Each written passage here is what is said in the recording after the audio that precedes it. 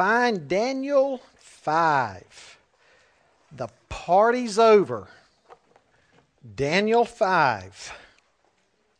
You've all heard the saying in many contexts before. The handwriting's on the wall, right? This is where it comes from. People in the world use that saying all the time, and a lot of them have no idea where it even comes from. And you'll be able to tell them after tonight, right? Okay, verse 1, King Belshazzar. Now remember, not to be confused with the name that Nebuchadnezzar gave to Daniel. That word, that name had a T in it. Belteshazzar. This is Belshazzar. Different. King Belshazzar made a great feast for 1,000 of his lords and drank wine in front of the 1,000. Belshazzar, when he tasted the wine, commanded that the vessels of gold and of silver that Nebuchadnezzar, his father, had taken out of the temple in Jerusalem be brought, that the king and his lords, his wives, and his concubines might drink from them. Then they brought in the golden vessels that had been taken out of the temple, the house of God in Jerusalem, and the king and his lords, his wives, and his concubines drank from them. They drank wine and praised the gods of gold and silver, bronze, iron, wood, and stone. Immediately the fingers of a human hand appeared and wrote on the plaster of the wall of the king's palace, opposite the lampstand, and the king saw the hand as it wrote. Then the king's color changed, and his thoughts alarmed him. His limbs gave way, and his knees knocked together. The king called loudly to bring in the enchanters, the Chaldeans, the astrologers. The king declared to the wise men of Babylon, whoever reads this writing and shows me its interpretation shall be clothed with purple, have a chain of gold around his neck, and shall be the third ruler in the kingdom. Then all the king's wise men came in, but they could not read the writing or make known to the king the interpretation. Then King Belshazzar was greatly alarmed, and his color changed, and his lords were perplexed. The queen, because of the words of the king and his lords, came into the banqueting hall, and the queen declared, O king, live forever. Let not your thoughts alarm you or your color change. There's a man in your kingdom in whom is the spirit of the holy gods. In the days of your father, light and understanding and wisdom, like the wisdom of the gods, were found in him. And King Nebuchadnezzar, your father the king, made him chief of the magicians, enchanters, Chaldeans, and astrologers, because an excellent spirit, knowledge, and understanding to interpret dreams, explain riddles, and solve problems were found in this Daniel, whom the king named Belteshazzar. Now let Daniel be called, and he will show the interpretation. Then Daniel was brought in before the king. The king answered and said to Daniel, You are that Daniel, one of the exiles of Judah, whom the king my father brought from Judah. I've heard of you, that the spirit of the gods is in you, and that light and understanding and excellent wisdom are found in you. Now the wise men, the enchanters, have been brought in before me to read this writing and make known to me its interpretation, but they could not show the interpretation of the matter. But I've heard that you can give interpretations and solve problems. If you can read the writing and make known to me its interpretation, you shall be clothed with purple and have a chain of gold around your neck, and shall be the third ruler in the kingdom. Then Daniel answered and said before the king, Let your gifts be for yourself, and give your rewards to another. Nevertheless, I will read the writing to the king and make known to him the interpretation. O king, the Most High God gave Nebuchadnezzar your father kingship and greatness and glory and majesty. And because of the greatness that he gave him, all peoples, nations, and languages trembled and feared before him. Whom he would, he killed, and whom he would, he kept alive. Whom he would, he raised up, and whom he would, he humbled. But when his heart was lifted up and his spirit was hardened so that he dealt proudly, he was brought down from his kingly throne, and his glory was taken from him. He was driven from among the children of mankind, and his mind was made like that of a beast, and his dwelling was with the wild donkeys. He was fed grass like an ox, and his body was wet with the dew of heaven, until he knew that the Most High God rules the kingdom of mankind and sets over it whom he will. And you, his son Belshazzar, have not humbled your heart, though you knew all this. But you've lifted up yourself against the Lord of heaven, and the vessels of his house have been brought in before you, and you and your lords, your wives, and your concubines have drunk wine from them. And you've praised the gods of silver and gold, of bronze, iron, wood, and stone, which do not see or hear or know, but the God in whose hand is your breath, and whose are all your ways, you have not honored. Then from his presence the hand was sent, and this writing was inscribed. And this is the writing that was inscribed: Mene, Mene, Tekel, and Parsin. This is the interpretation of the matter. Mene, God has numbered the days of your kingdom and brought it to an end. Tekel, you've been weighed in the balances and found wanting. Peres, your kingdom is divided and given to the Medes and Persians. Then Belshazzar gave the command, and Daniel was clothed with purple.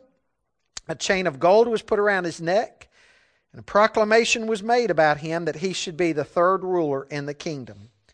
That very night, Belshazzar, the Chaldean king, was killed, and Darius the Mede received the kingdom, being about 62 years old. Now, folks, as we move into Daniel 5 tonight, I want to begin by giving the historical perspective of where we are now in the book. Almost 70 years have passed since the events of Daniel chapter 1. Nebuchadnezzar had died in 562 BC after reigning for 43 years. 23 years have passed since the end of chapter 4. Now, extra-biblical sources fill in the details of the kings who followed Nebuchadnezzar. In that 23-year period between chapter 4 and chapter 5, a bunch of worthless kings have come and gone. Nebuchadnezzar's son, evil Merodach, followed Nebuchadnezzar. Now, his reign was arbitrary and licentious, and after 2 years, he was assassinated by Neriglissar. Neriglissar reigned for 4 years, and he died in battle. Now then his son, Labarasarachad, or Labashai Marduk, boy, these are some names, aren't they? He was only a child. He reigned for 9 months until a conspiracy resulted in him being beat to death.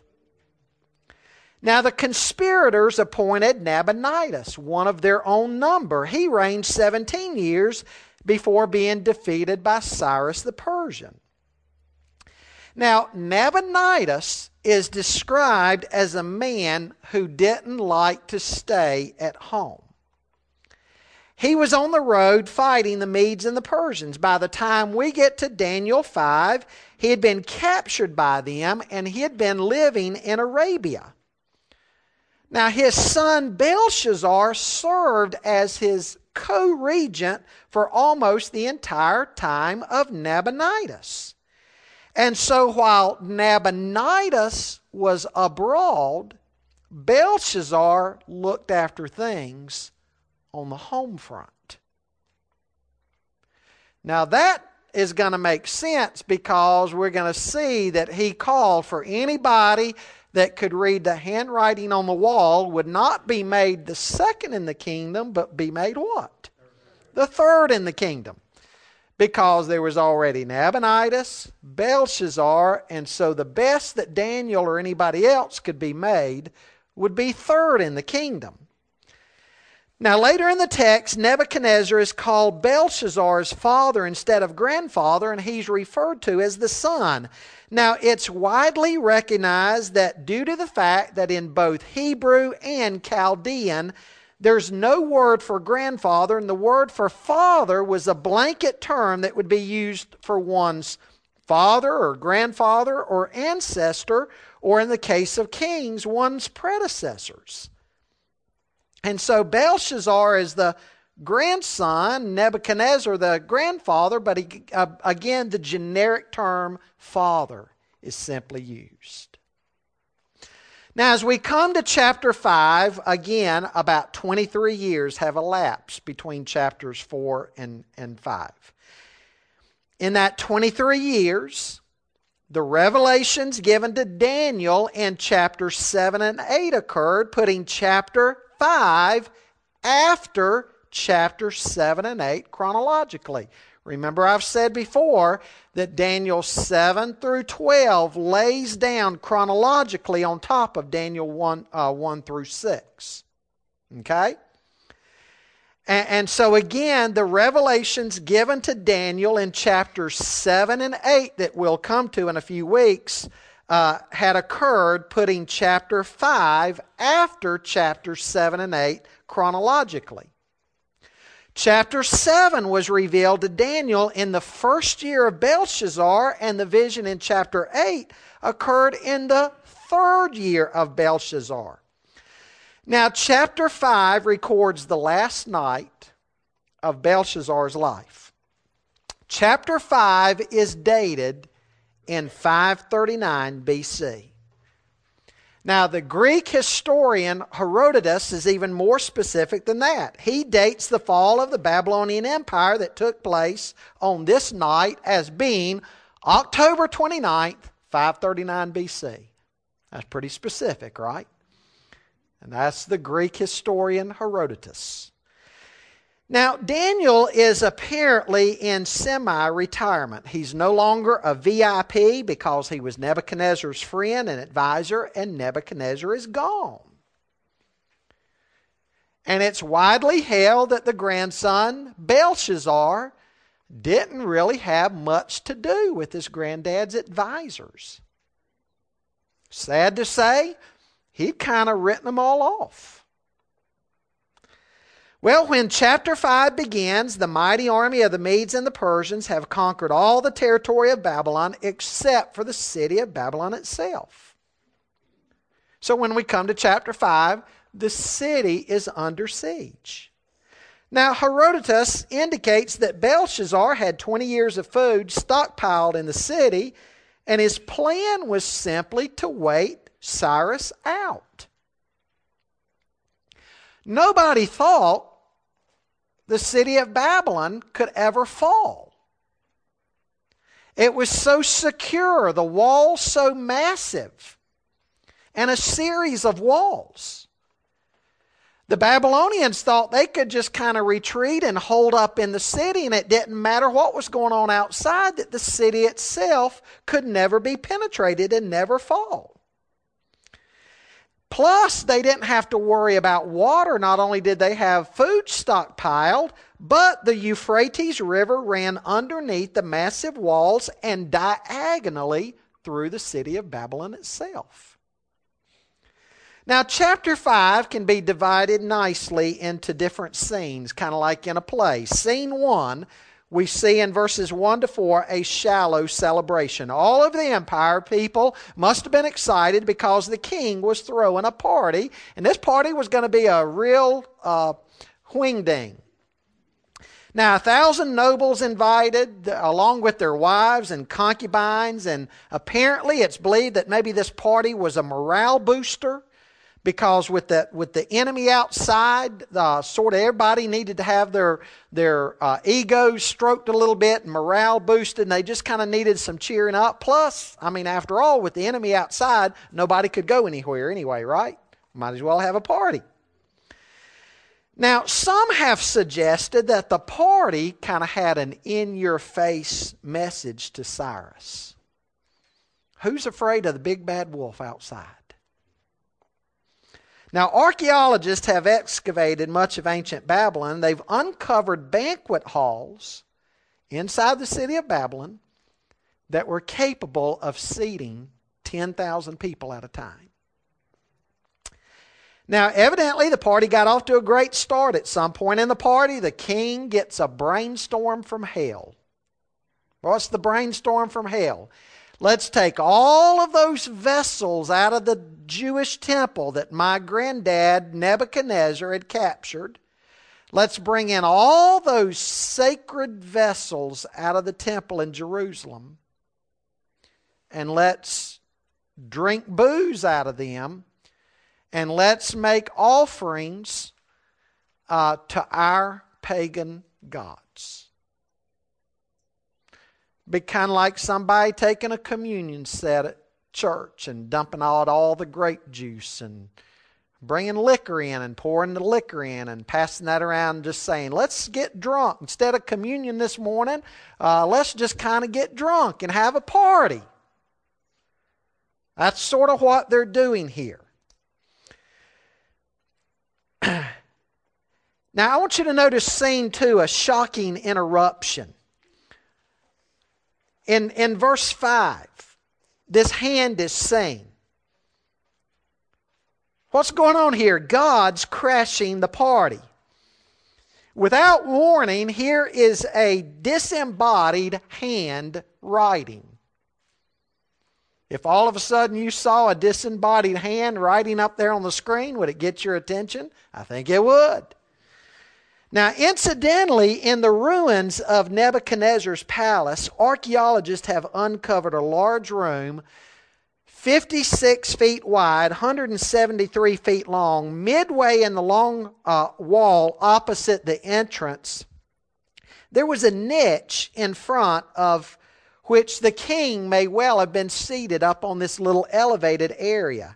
Now, interestingly enough, the wall right in behind where the king and the important parties would have been seated, there was a plaster wall there.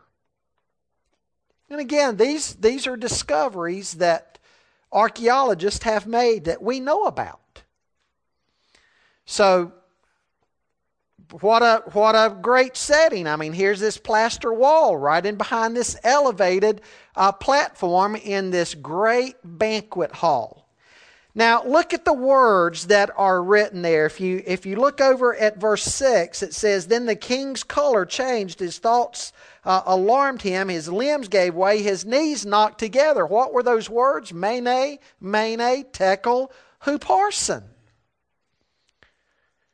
Now, he didn't know what the words meant. Why didn't he suppose that maybe there was a victory message in this? I mean, if these four words appear on the wall behind you, you're having this great party and celebration, you're shut up inside the city, the enemy's outside.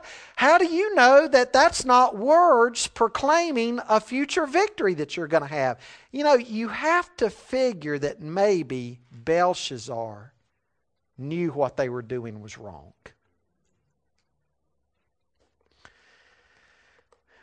Look at verses 7 to 9.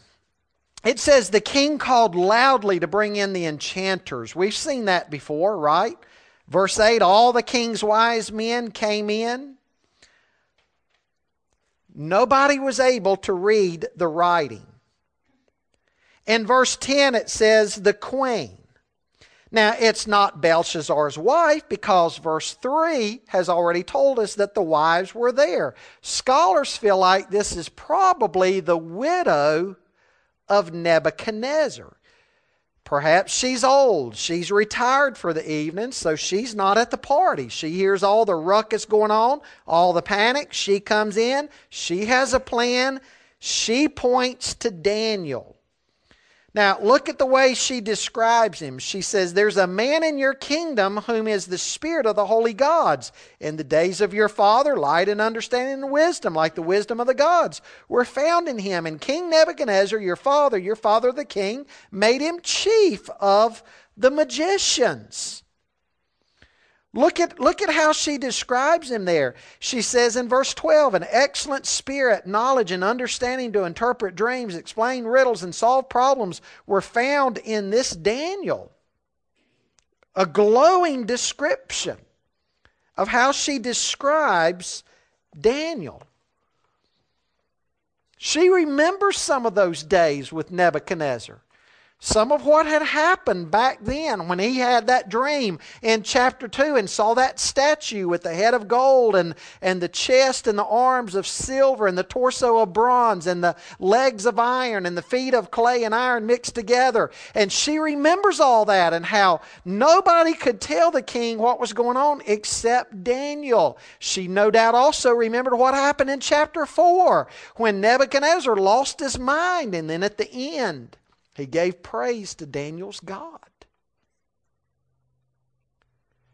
She knows that within their kingdom, there's a man of God. Now, folks, isn't that a wonderful testimony of Daniel? I've told you before, in society, people may not pay much attention to us. But let somebody at work, you might work among a bunch of pagans. They might make fun of you and laugh at you, but let one of them get in trouble.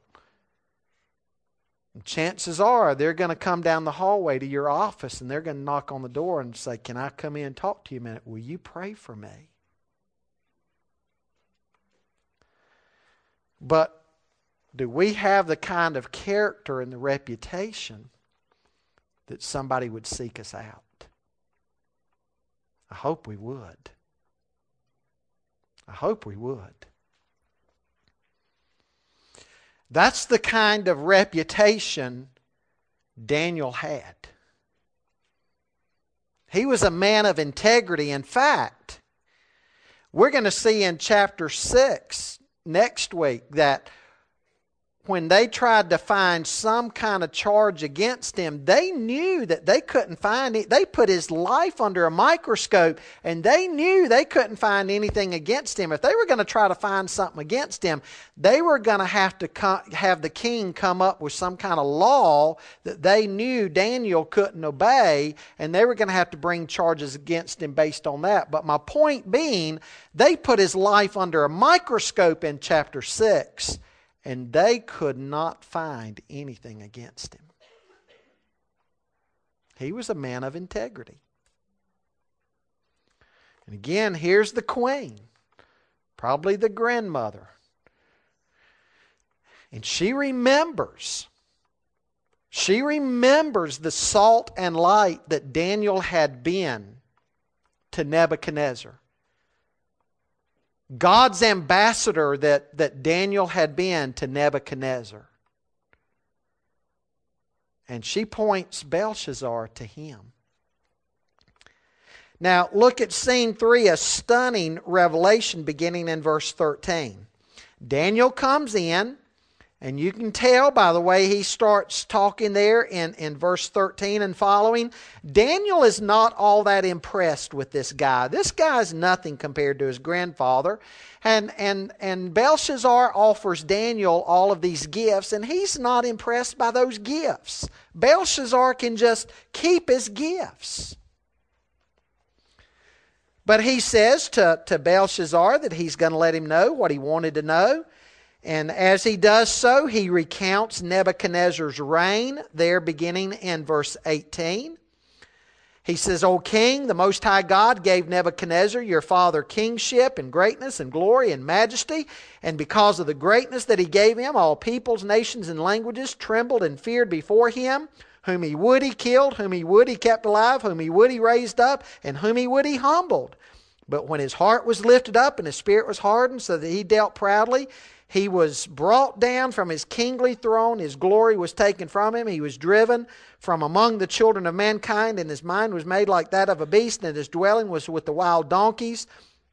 He was fed grass like an ox, and his body was wet with the dew of heaven, until he knew that the Most High God rules the kingdom of mankind and sets it over whomever he will." So he gives a little summary of Nebuchadnezzar's reign. And the fact that Nebuchadnezzar's reign was only by the grace of God.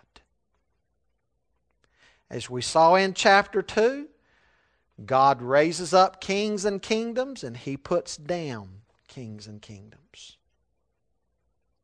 We need to remember that today in the affairs of men, don't we? God raises up whom He will, puts down whom He will.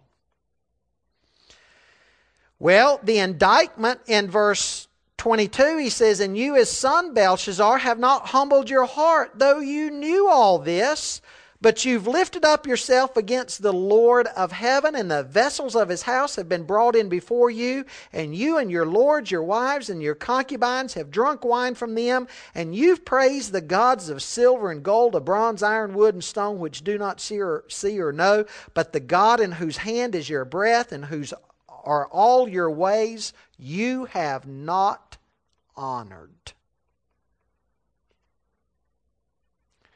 You've got to admire Daniel, don't you? Here's Daniel standing before the most powerful man in the world at the time. Is he the least bit bashful about proclaiming God's word? No.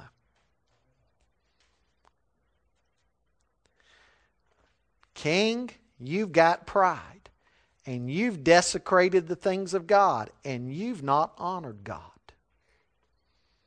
This is a message that I'm going to interpret for you. It's God's message to you personally, and it's not going to be a good message, and you need to understand why. Because you've sinned against the God of heaven, and you've led people to sin. It's a prophetic message, right? Courageous message. You've got to admire Daniel. Well, he gives the judgment in verse 24. He says, "Then from his presence the hand was sent, and this writing was inscribed." He tells him what it is. Mene, mene, tekel, upharsin. You've been weighed in the balances. Your kingdom, you and your kingdom have been found lacking. And it's going to be removed from you. He tells him straight out the judgment. And verse 30 says, "That very night Belshazzar the Chaldean king was killed, and Darius the Mede received the kingdom, being about 62 years old." For 2 years, historians tell us, for 2 years, while Cyrus and the Persian troops were going around Babylon, and they were raiding the kingdom and coming against the kingdom and defeating parts of the Babylonian Empire, until finally this last night they had Belshazzar and the Babylonian nobles trapped up in the city. For 2 years they had been working on redirecting the Euphrates River. Because again, it ran under the walls of Babylon, supplying water to the city. And so they had simply been working on canals and other channels to redirect the river. And they finally redirected the river. The water, of course, went down. The channel going underneath the walls dried up. And the Persian troops were able to get down in the riverbed, go right up underneath the city, into the city, and they attacked it. And Belshazzar was killed.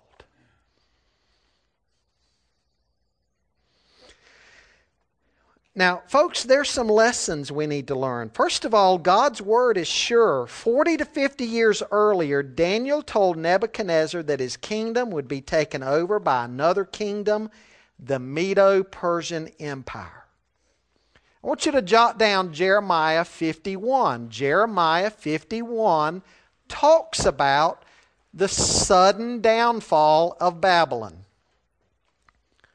Jeremiah 51 talks about the sudden downfall that's going to happen to Babylon. How swift and sudden and complete it's going to be. This was decades earlier, this prophecy given. Daniel, decades earlier, had told Nebuchadnezzar that his kingdom was going to be taken over by another kingdom. And he even told him who it was going to be, the Medo-Persians. Folks, what's that tell us? If God tells us something, you can take it to the bank, can't you?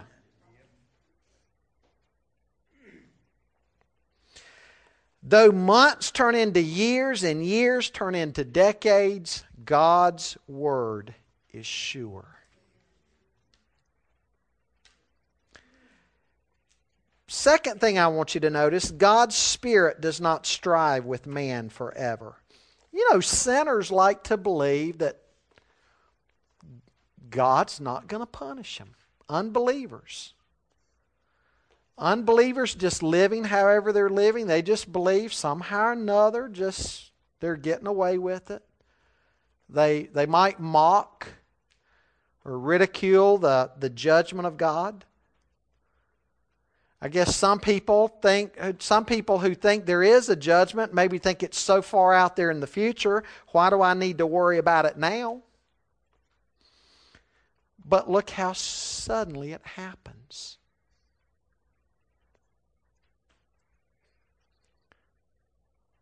Thirdly, judgment is sure. You may party hard today, but you have an appointment with God. Hebrews 9:27 says, "It is appointed unto man once to die, and after this, the judgment."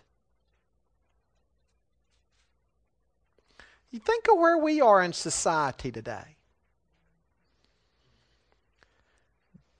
The nations of the world and things going on in the world, do we think we're going to get away with things? Romans 1:18 says when the Word of God is suppressed, right after Romans 1:18 that talks about when God's Word is suppressed, the rest of Romans 1 catalogs different things that begin to happen. And those things that are cataloged, Romans 1 says, is evidence that the wrath of God, the orge of God, the wrath of God is this slow but steady, the Greek word orge, this slow but steady wrath of God that is building. It may grind slowly, but it grinds surely. And everything that Romans 1 is talking about, it says is evidence that the wrath of God is being poured out on that society. And you read what Romans 1 talks about, it's things that we already see going on in our society today.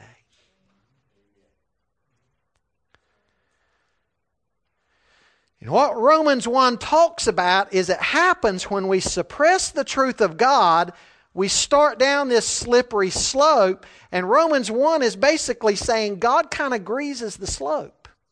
He kind of greases the sliding board. He turns you loose to go your own way and kind of helps you go that way, kind of greases the sliding board. And there's consequences built in. And you look at Romans 1, that what happens when the wrath of God is poured out on a society, and where Romans 1 ends, folks, you have to realize that we're further along on that sliding board than people realize we are. We're a lot further along than people might realize.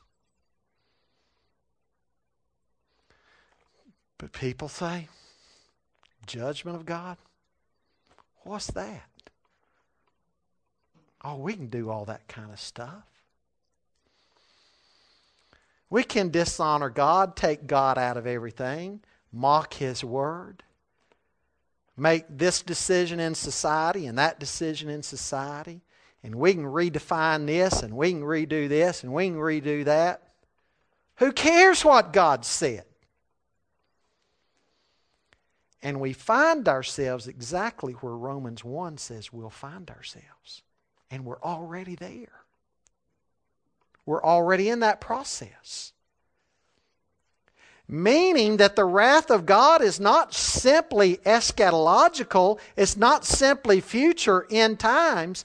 The Bible says the wrath of God is being poured out even now. Yes, it's future, but it's happening even now. And again, Romans 1 is saying we can know it's happening by the things that we read in the headlines.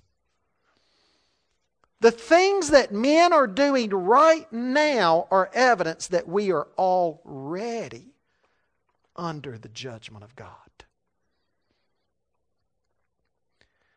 Judgment is certain.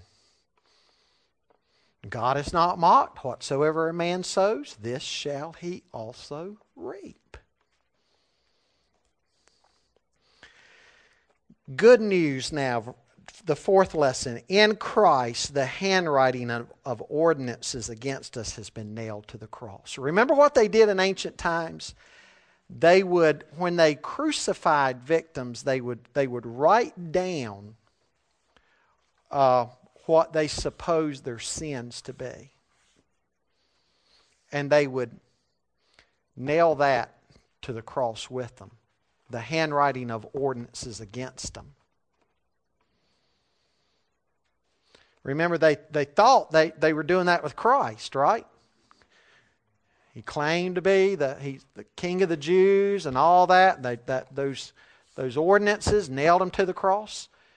See, that was their practice in ancient times at crucifixion. They would write down what they had declared somebody's crimes to be and nail it to the cross.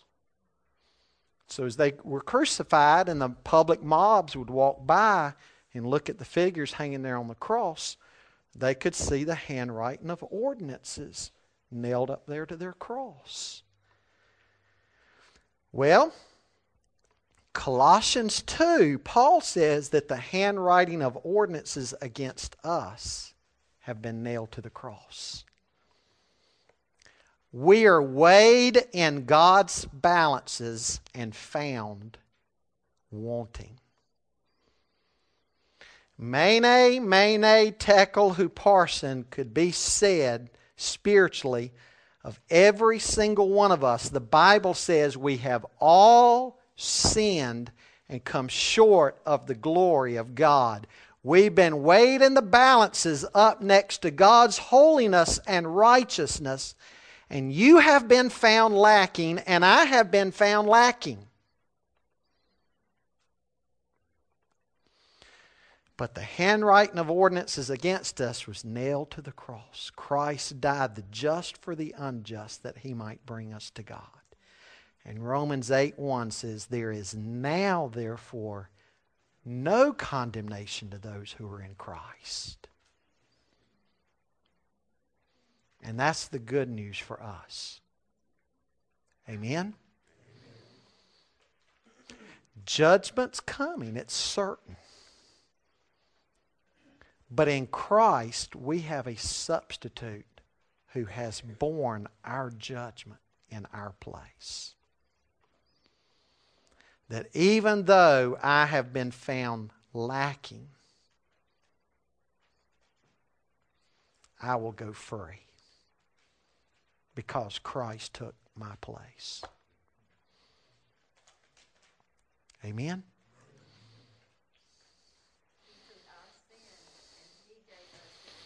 That's right. 2 Corinthians 5:21. He made Him who knew no sin to be sin on our behalf, that we might be made the righteousness of God in Him. Yep.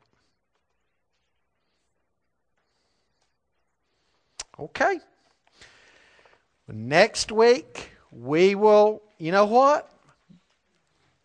Now, folks, pay attention to what's going on here. Nebuchadnezzar has now been gone 23 years. Then all this chain of worthless kings, and then Belshazzar. Now Belshazzar's gone. Next week, we're going to see Darius. And guess who's going to be there to distinguish himself under Darius's rule? Daniel.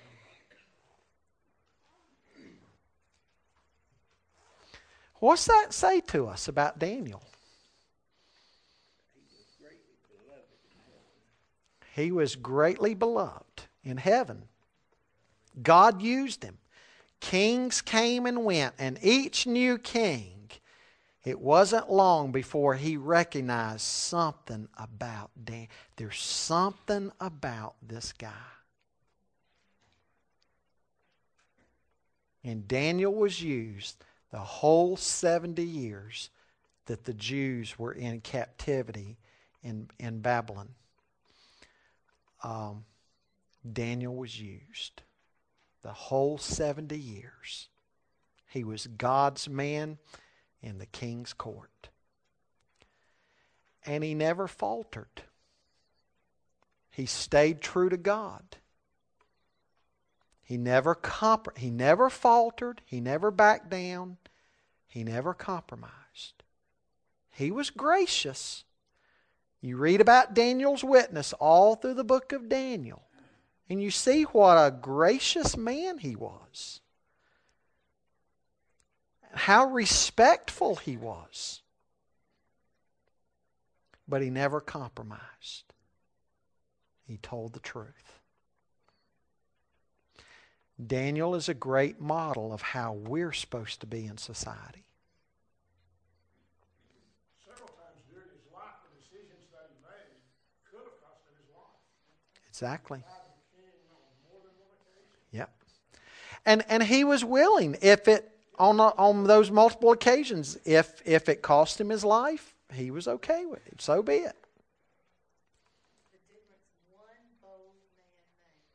Yep. And you look and I think, oh, he was so young and he was taken from his family and for him. But he would have never had the impact that Right. God used him with all these rotten kings. Which Yep. it was. Yep. I mean, they were thinkers. But boy, how Daniel glowed Yep. in the light of God.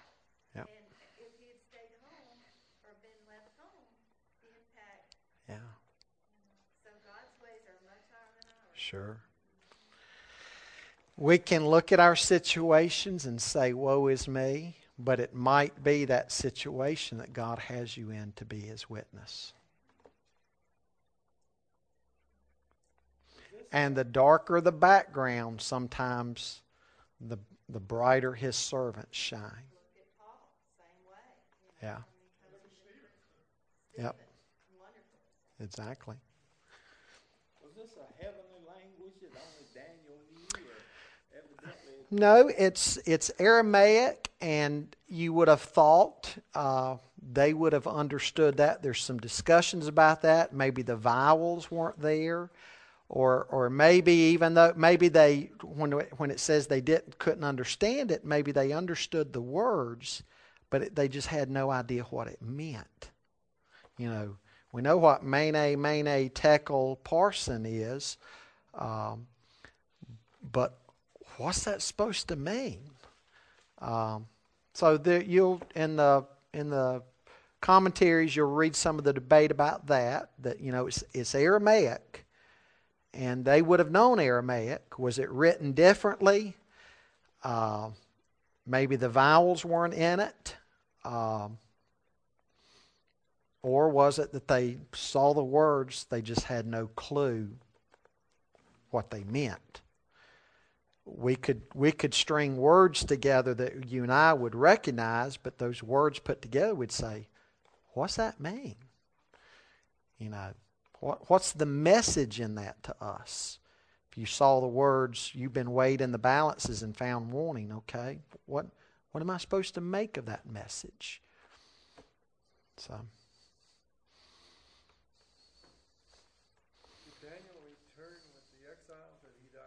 He did not. Daniel was, time the exiles went back, Daniel was pushing 90 years of age. And he died there in Babylon. Yep.